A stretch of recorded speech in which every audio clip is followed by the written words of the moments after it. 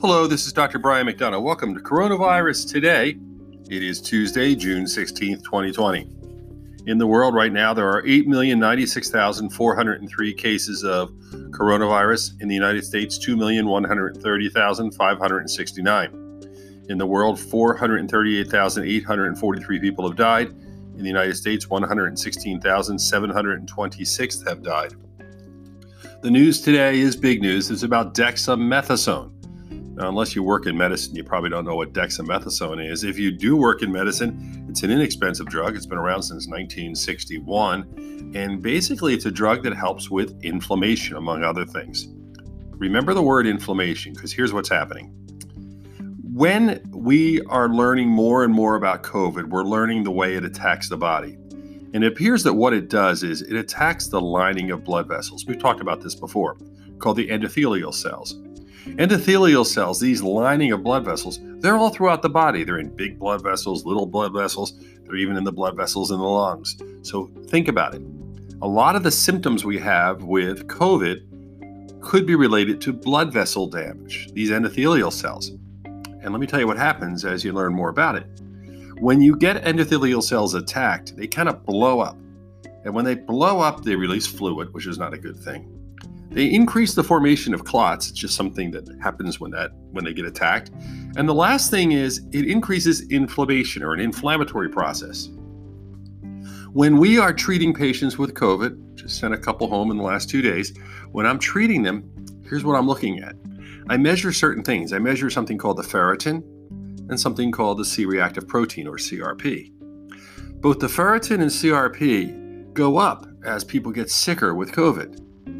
And then they start to go down as people feel better. We initially thought maybe it was iron or something going on in the blood vessels, and then we realized, wait a minute, it's the inflammation that is being tracked by those two tests, the ferritin and the CRP. So as you're getting worse, that inflammation's going up, the ferritin's going up, the CRP is going up, and then you start to get better and they start to drop down. So when I'm following people, I'm following how they're doing with that. So dexamethasone can decrease the inflammation. So if you think about it, if you have somebody who's sick and they have a problem with the inflammation, you give them a drug that reduces the inflammation, it's going to make things better. By the way, another test we measure is called a D-dimer. The D-dimer measures clots and clot formations. So the D-dimer goes up as people get sicker, and the D-dimer starts to go down as people get better. In fact, we give them medications to reduce the formation of clots as part of the treatments. And by the way, the clots are associated with things like the strokes in young people, the COVID toe, and other issues. The lungs get attacked because the endothelial cells kind of blow up and release fluid. Inflammatory cells, they kick all sorts of systems in the body into going haywire. And in fact, our body tries to fight things and fight it early on. And sometimes we get way behind in our battle. And if we get too far behind, we cause more damage.